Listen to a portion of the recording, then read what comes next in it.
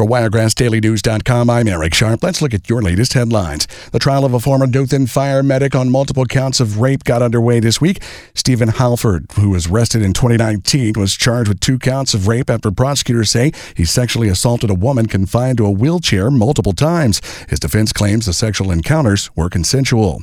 The Level Plains City Council say they'll move forward with 2 water infrastructure projects following a public hearing Tuesday. The city will increase the diameter of its water main, creating better water pressure for all customers, and will add a new water tank. Actual work on the projects won't get started until 2025. Alabama is among the states with the highest influenza and pneumonia death rates, according to 5 years of data from the CDC.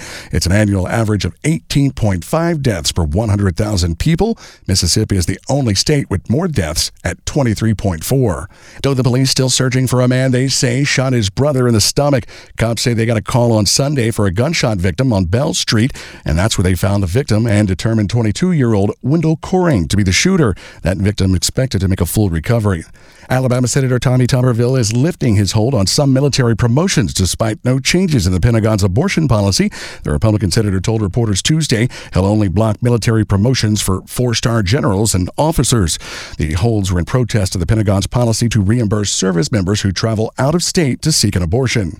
Santa's Workshop returns to downtown Dothan this weekend. There'll be shopping, pictures with Santa, live entertainment, and much more. Santa's Workshop runs from 10 a.m. until 2 p.m. this Saturday at North Foster and Troy. More information can be found at DothanLeisureServices.org. And that's the latest look at your headlines from WiregrassDailyNews.com. I'm Eric Sharp. For continuous news, it's News Talk 1039.